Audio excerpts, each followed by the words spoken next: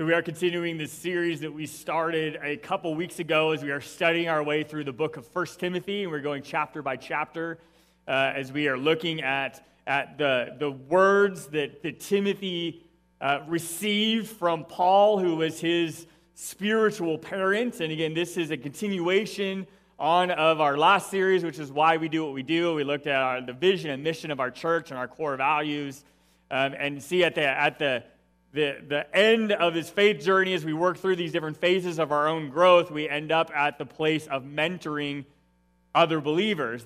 And that is truly the overall goal of being a Jesus follower, and that is to be a disciple that helps make other disciples. That was the goal of the Great Commission that Jesus gave to all of us as the church to fulfill as he passed the baton of leadership on from himself, right, at his time on earth, onto the disciples and the apostles, and then they again passed that on to all of us as every believer of Jesus. And we see at the very beginning of the letter, the intro, we see that Paul writes this to Timothy as he says, "This letter is from Paul, an apostle of Christ Jesus, appointed by the command of our Savior in Christ Jesus, who gives us hope. And I'm writing to Timothy, my true son in the faith. May God the Father and Christ Jesus our Lord give you grace, mercy, and peace." And again, this letter was written from Paul to Timothy because Timothy has been grown up in the faith, as Paul calls him, his true son, and Paul is his spiritual parent, and he's mentored him and taught him. And now Timothy has been left and anointed to lead a church himself, because he has grown to the place where now he is leading, and he has this church family, right, of spiritual children that he's investing into. And again, Paul is continuing to invest into him. And we see here, even in these opening verses, there are kind of three foundational truths that we see about being a disciple that also makes disciples. And that the first thing is that every believer should have spiritual children, that we should grow in our own faith to that point, right, to where we have spiritual children. But it's important that we have those spiritual parents in our lives as well, those that we continue to look to and we learn from, right, and that are investing in us. We also realize that the power of this relationship comes from God. It's not in myself. It's not something that I have to fabricate or make up on my own, right? But just if I pursue my faith with everything I have and help others do the same, that these relationships will naturally happen of these spiritual parents and spiritual children. And lastly, we understand from these opening verses that we will both consume from this partnership. Whether you are a spiritual parent or a spiritual child, you learn from these relationships more than you ever contribute. And as we look at these foundational truths and know that, again, that becomes the goal of our faith, is to be a disciple that makes other disciples, we dove into the practical advice then that Paul gives Timothy. And in week 1, we looked at the rest of chapter 1, and we saw just some practical advice on how to be a good spiritual parent and how we oftentimes mess it up. And we got advice in chapter 1 about how to not mess it up or to fall into those traps. And then last week we looked at 1 Timothy chapter 2 and this continued practical advice on how to make God smile with our lives as a disciple of him, and how to step into these different roles that God has designed for each of us. And now today, as we open up to chapter 3, Paul continues on with this practical advice as he mentors Timothy on how to lead this church. And now, though, he does turn a corner, because now it's not so tied personally, but yet he moves on to the structure of the church, right? And how church leadership should happen. So we're going to dive right into the text this morning. We're going to read from 1 Timothy chapter 3. We're going to read the first 13 verses as we start off here. So if you have your Bible with you, I invite you to open up with me to 1 Timothy chapter 3. If you don't have your own Bible and you're here with us in person, you can grab and use one of the Bibles in the seats, and you'll notice on the outlines where there's a page number of where you can find this passage in those Bibles. And if you're worshiping with us online, hopefully you have your Bible with you, or you can pick up your phone and just open it up. But here we are, 1 Timothy chapter 3, and we're going to start with verse 1, where it says, "This is a trustworthy saying. If someone aspires to be an elder, he desires an honorable position. So an elder must be a man whose life is above reproach. He must be faithful to his wife. He must exercise self-control, live wisely, and have a good reputation. He must enjoy having guests in his home, and he must be able to teach. He must not be a heavy drinker or be violent. He must be gentle, not quarrelsome, and not love money. He must manage his own family well, having children who respect and obey him. For if a man cannot manage his own household, how can he take care of God's church? An elder must not be a new believer, because he might become proud, and the devil would cause him to fall. Also, people outside the church must speak well of him, so that he will not be disgraced and fall into the devil's trap. In the same way, deacons must be well respected and have integrity. They must not be heavy drinkers or dishonest with money. They must be committed to the mystery of the faith now revealed and must live with a clear conscience. Before they are appointed as deacons, let them be closely examined. And if they pass the test, then let them serve as deacons. And in the same way, their wives must be respected and must not slander others. They must exercise self-control and be faithful in everything they do. A deacon must be faithful to his wife, and he must manage his children and household well. And those who do well as deacons will be rewarded with respect from others and will have increased confidence in their faith in Christ Jesus. So we see here that we get some very practical advice here about the way that the church should be structured, and some advice again on appoint these different roles and overseers. And again, we're going to kind of break down that exactly what this advice looks like even in today's context. But the first kind of general point that we need to take out of this text is the fact that the church leadership needs to be structured. Right? That God is the God of order. In fact, if you look even through the Old Testament and you look at all of the detail that comes with even the building of the temple and with the routines and the way that the sacrifices are supposed to go through. And again, God is a God of details and God is a God of order. And he instructed that we see that through all of Scripture. And we even see that again here in these first century churches as they were, again, being started in all of these different communities, right, in Jewish communities as well as Gentile communities. And yet there was a certain structure that was supposed to come with the body of Christ. We see, again, that Timothy, in fact, just right in the verses following this text we just read, I mean, Paul comes straight out and says why he gives this advice. We see in verses 14 and 15, he says, I'm writing these things to you now, even though I hope to be with you soon, so that if I am delayed, you will know how people must conduct themselves in the household of God. Again, we see here that Paul's intention was to show up in person and to be able to give Timothy advice and show and interact with everybody and teach them exactly how everything should be structured and everything should be run within the church. Now again, it's to our advantage that Paul wrote the letter ahead of time. Right? Because if he hadn't, right, then we would not have the same advice, right? We would not have the benefit of seeing how Paul was advising Timothy to structure this church. Now, again, as we see, we can look back over Paul's life and his missionary journeys and all these places he planted churches, and we can follow his routes through the Acts and through all of these different things. In fact, if your Bible is one of those Bibles that has the maps in the back, likely one of those maps, right, is literally Paul's journeys. Okay, and where he went. But he got delayed a lot. Right? Whether he got arrested or just all kinds of different things that happened to Paul on these trips. And so, again, it's to our advantage today, right, that we get to read this advice, right, to Timothy. We're glad he wrote it down. Right, now, with that said, is we see that this detail that he gives us here to Timothy, okay, about how to structure the church. Now, we also see that this imagery continues from chapter 2. We saw last week how Paul gives us advice in the context of a household.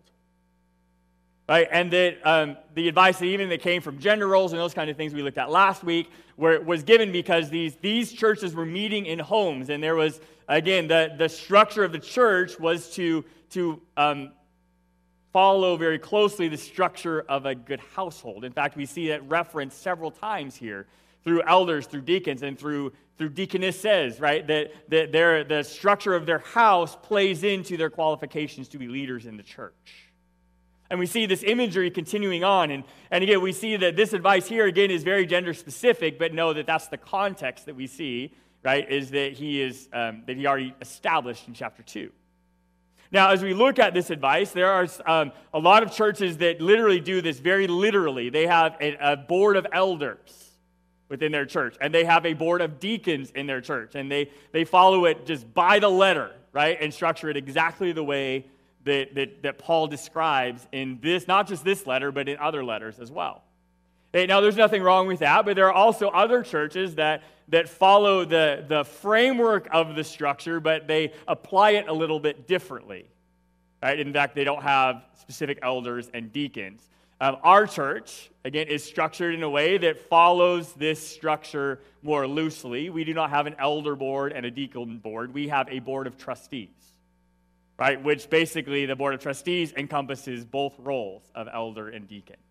As well as then, some of the deacon roles that are described here are also fulfilled by a lot of volunteers, right, and staff that are ministry leads, right, in different areas that oversee different areas of ministry. And so that is our structure, is a board of trustees and staff and volunteer leaders and ministry heads. But again, it's the same structure or the similar framework as elders and deacons. And so you'll see that in some churches. They have literally elders and deacons, and others have different structures, but they're all very similar. They call them different things. So again, we do not call them elders and deacons, but we have board of trustees and we have staff and ministry leads. But as we look at that here within the text, we look back to these words that are used as elder and deacon. And again, the word that is used as elder can also be, or the more, I think, broad translation of the word elder is overseer. And so we see that here, this top leadership is that there is a group of men and women, right, we believe, if we go back to chapter 2 and see why we believe that, right, but men and women that are overseers of the church. And that is, again, what this word elder describes. So they oversee everything. Again, when we look at our structure, again, my boss as your pastor is our board of trustees. They oversee, right, everything that I do, as well as oversee all the finances of the church. And again, that's within their job description of our board. Then also you see this word deacon, and this word, again, more loosely translated, can be translated as servants, right, as those that are serving the church. Now, elders are serving the church as well, but they are serving as an overseer role, right? And traditionally, deacons do more of the day-to-day, day-in, day-out tasks of serving the church. And again, in that role is our staff as well as our volunteers, right? And again, we have lots of volunteers and ministry leads and teams under those staff and those ministry leaders that fulfill this deacon role.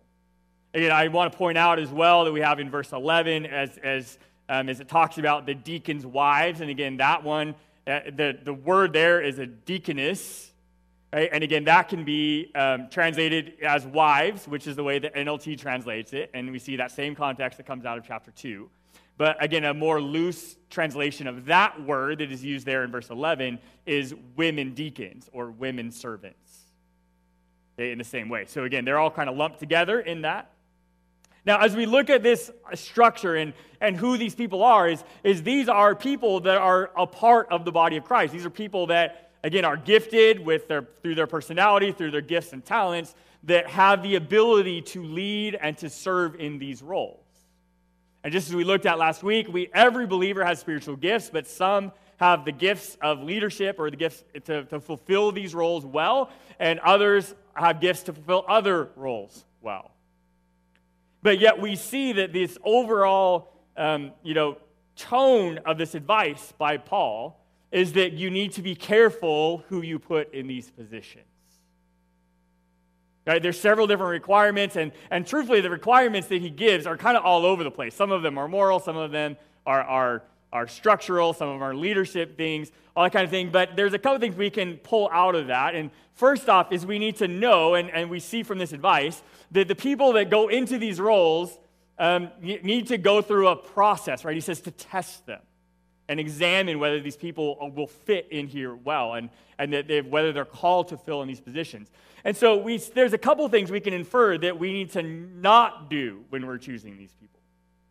Okay, first off is we need to realize that this is not a popularity contest within the church, right? Of who is going to be, who's going to get the most votes at the annual meeting to make it to be voted onto the board. And again, that's the way our church is structured. All of the board members are ratified by the congregation. Okay, and so at our annual meeting, right, if you're a voting person of our church, you show up at that meeting and you will vote and say, yes, we approve of this board member or not. So it's not a popularity contest. And you think about the high school context, right? And like ASB president, right? And all those kinds of things. And again, they have a job to do, and there's a structure of leadership within the school. But it often comes down to the ones who can just are more popular kids that get the most votes, doesn't it? Right, again, we have lots of fun with this in high school. We even throw out all these different ways, and we even put them in the yearbook, right? And, things when we see like Wendy DeGlavitz, world's best realtor. Right, or we see, Casey Langley, most likely to win a Grammy Award. Right, and by the way, these are our actual board members, by the way. But if you see Ben Holt, world's best handyman. Right, which we used to be like, he should get that one, right? Or we have Carly Panula, most likely to own a goat farm. And that's actually Carly with her goats. So that's it. Now, again, these are some of our actual board members. Hey, now, again, they were not elected because they're the most popular ones, right? Because now, again, they are popular. We all love them. Right? But again, they are there because they are called to be there. Right? And that God has anointed them for these roles. Again, it's not about popularity, and it is also not about a position or a status. Again, I point out that these are some of our actual board members because a lot of you probably don't even know who our board members are. Right? And to that, I'll say, you should know. I think you should know who they are, but at the same time, they're not walking around being like, everybody look at me, I'm a board member. Right? When they walk in the room, they're not like, oh, everybody be careful what you say to me, right? They're just not like that. And that's exactly what Paul speaks to here, isn't it? Again, that they are there to serve. Again, I would tell you, I am thankful for our board. Right? I'm thankful for those that are serving now. I'm thankful for those that have served in the past. Right? And because I've never seen a board member act that way at Oregon Trail, and I'm very thankful for that. Right? And when we see this, we see that it's not about a popularity contest, that it's not about a position or status, but it is about serving the body of Christ. Again, every believer is called to serve the church in some way, but not all in the same role. Right? Different positions for different gifts and for different personalities.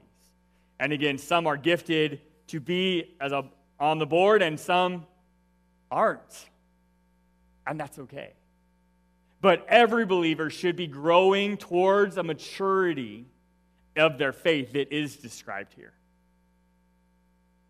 Again, not every believer should be a board member, but every believer should be growing and maturing in their faith, okay, to get to the point where if they were called, they would qualify to be a board member. And that's the next thing I want to point out, is that maturity is expected for every believer. Right? We need to be growing forward in our faith, moving forward in our journey, being more like Christ tomorrow than we are today, to the place where we are ready to lead in whatever capacity God needs us to. Right? And when we look at the different qualifications that are described here in this is, am I managing my own household well? Right? Because God leads me well. So will I lead my household well? Again, am I being a spiritual parent to other believers? And again, it's Paul literally because to your actual children. If you have children, like how do you parent them? And are you being a good parent? And which can naturally move over to will you be a good spiritual parent to other younger people in the faith? Right, and there's lots of guidelines given all throughout Scripture about how we should, again, focus on our own households and how that's important in our marriages and our families. And again, to be a good father, mother, or son, or daughter, or, cousin, or, those family circles are important.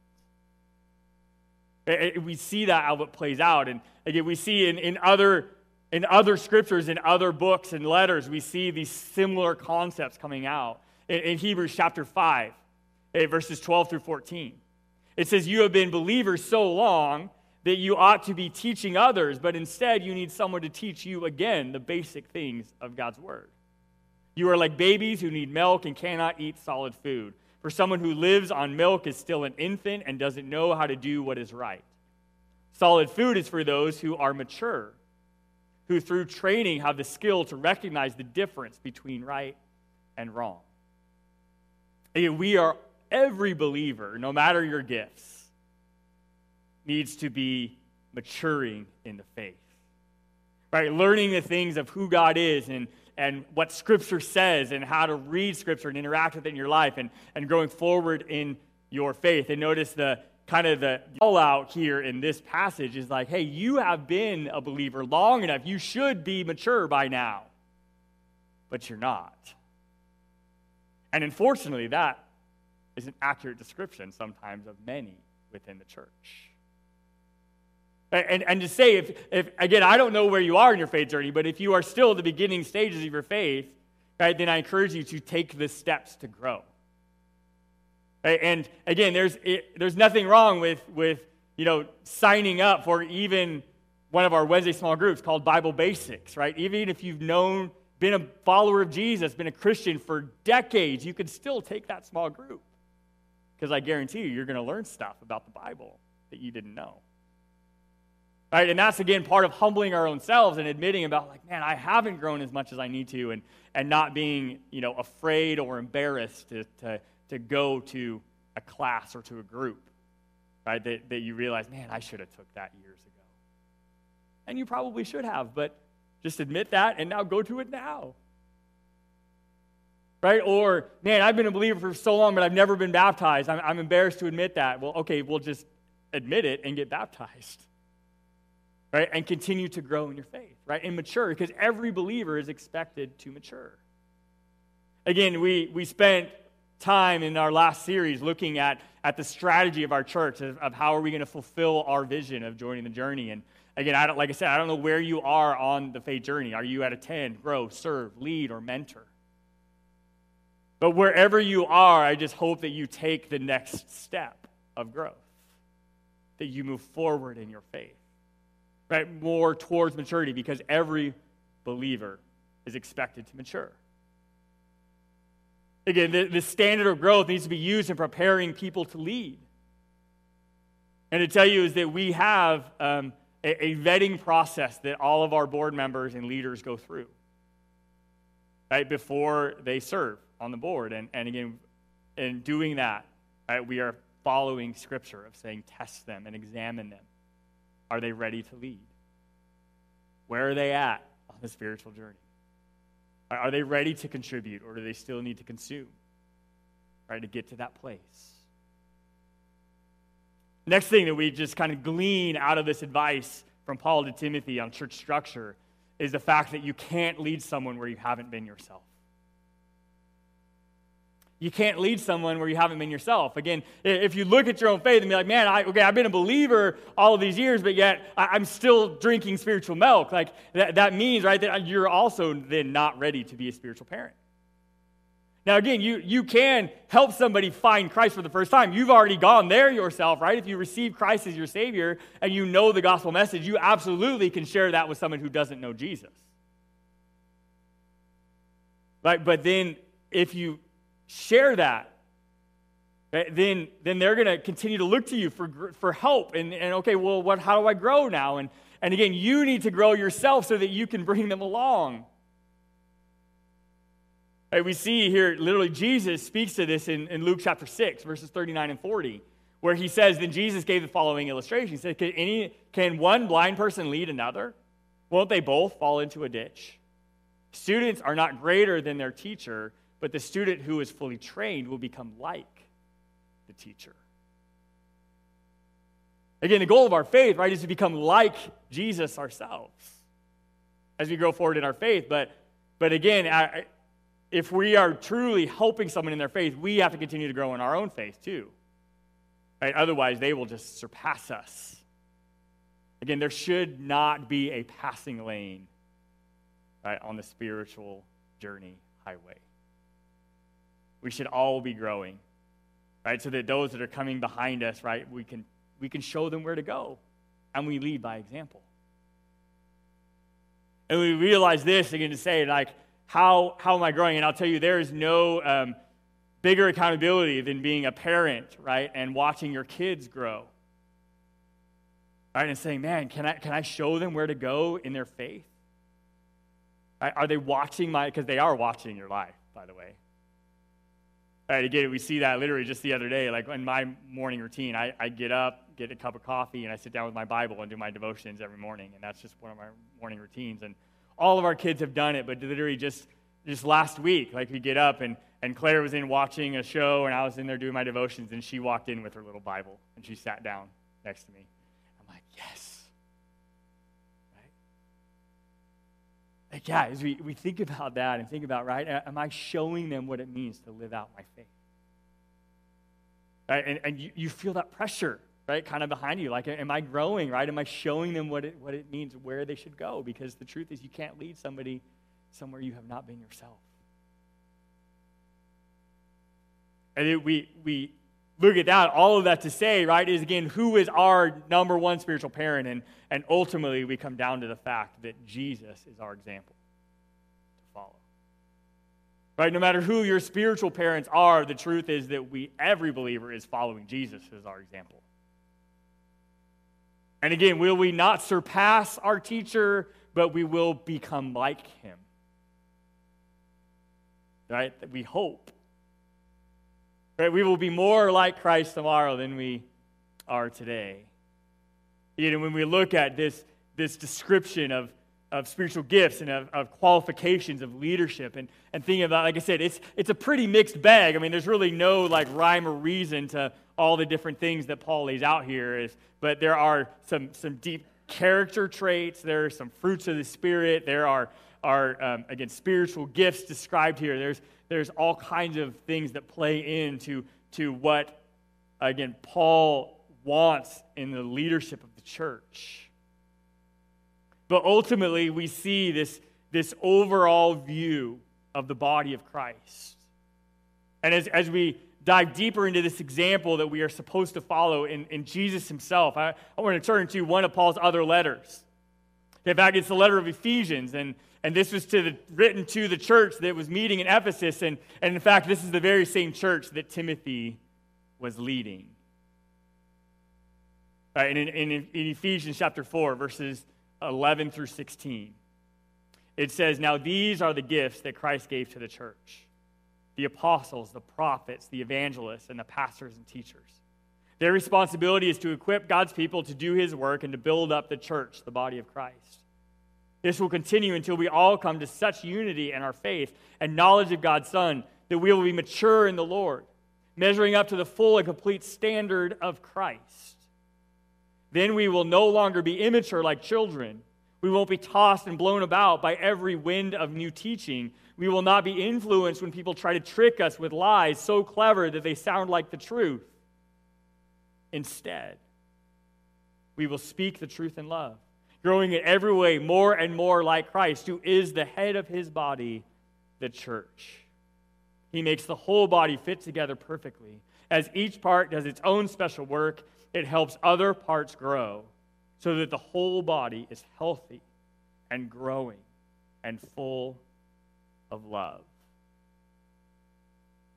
Again, as we sit down and evaluate not just my own faith, but think about our faith as a church and as a body of Christ.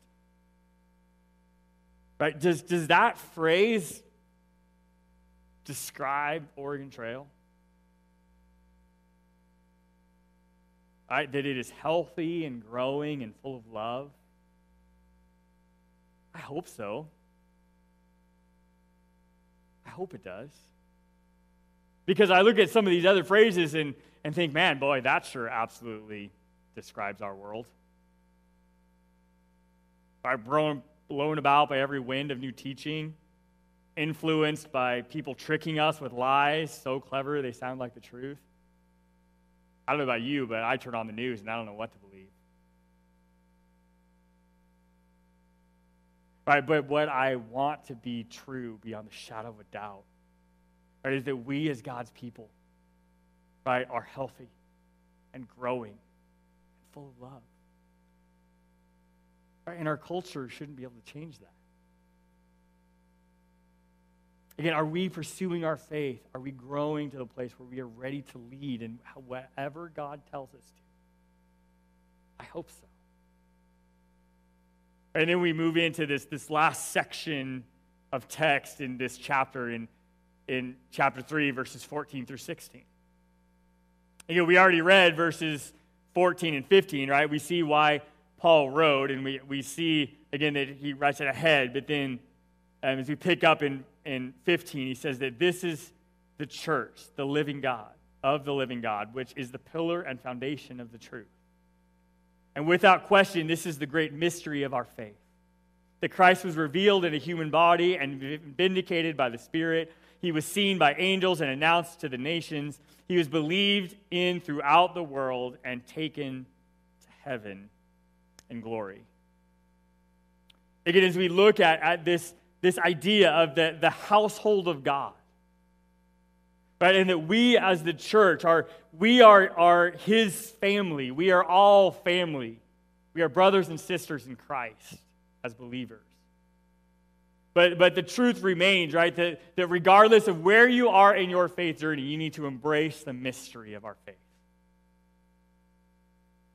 You truly embrace the mystery of our faith. Again, think about that phrase, right, the mystery of our faith. There are parts of the gospel, parts of even a daily walk with Jesus that we just simply can't explain. Right? That we need faith to follow, right? Because if sometimes, right, I just can't explain it because it's divine. Right? And I hope that there's an element to your faith that, again, you can't explain or lay out for someone and just say, but it's just God. Right? And we see that, right? That, again, this powerful description at the last part of verse 15 of what God's church is supposed to be. It's the church of the living God, which is the pillar and foundation of the truth.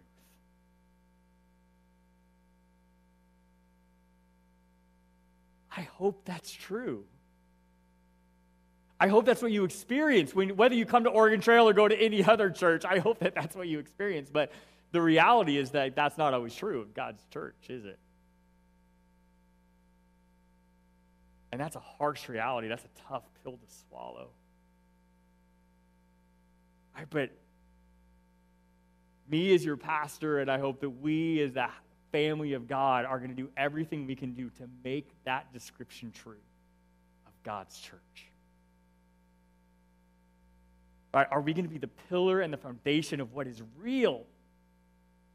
Not necessarily what we can explain because there's a mystery of our faith, but it's real. Right? And we know we can believe it. And we know we can build our lives on it. Right? Because it's a strong foundation. Right? When we think about, again, whether our church is structured with an elder board or a deacon board or a board of trustees, right? Just the fact is that are we living up to this expectation for the church? Right? And again, I hope, right, that we can get to the place in our community, right, when someone says, oh, Oregon Trail, oh, that's a place that I know I'll find the truth, that I know I'll be loved. Right? And that I can experience God in a way that I can't explain. That's my prayer. And I hope that's yours as well, as we all pursue Christ. Right? And mature in the faith. Right? And make God smile. And be spiritual parents and dive into our spiritual children. And the final thought for us today is this, is as a follower of Jesus, you are adopted into God's family. And as God's child, we need to continue to grow and mature and move forward in our faith journey. So what is the next phase of your growth? All right, what is the next phase of your growth? Right, it might be diving into a small group for the first time. Right, it might be being baptized. Okay, we're going to do baptisms at the end of November. All right, you might need to get your name on that list. It might be saying, hey, I'm ready to serve on the board of trustees, right? I don't know what your next phase is. Maybe it's even accepting Christ as your Lord and Savior for the first time. But whatever it is, move into the next phase of your faith. Lord God, we thank you, God, that you hear us when we call. God, we thank you that you truly are our Father. And God, that we are your child. Lord, I pray that as we go this week, Lord, that we would again live out our faith. Lord, so strongly, God, that we are growing. God, we are moving into whatever you call us to do. And God, that we would, Lord, learn from our spiritual parents. And God, that we would mature to a place where we are ready to be a spiritual parent for someone who you put in our life. And God, ultimately, no matter where we are, I pray, God, that we will be your church. God, that we will be the pillar of foundation of truth in this world. God, that we will shine your light, no matter how dark our culture gets. Lord, we love you. We thank you for changing us, God, and transforming us. And we pray, Lord, that we would go here today, and Lord, that we would live out being your church and your child every day. Lord, guide our steps. We love you. We thank you. We praise you today. Guide us as we go in Jesus' name.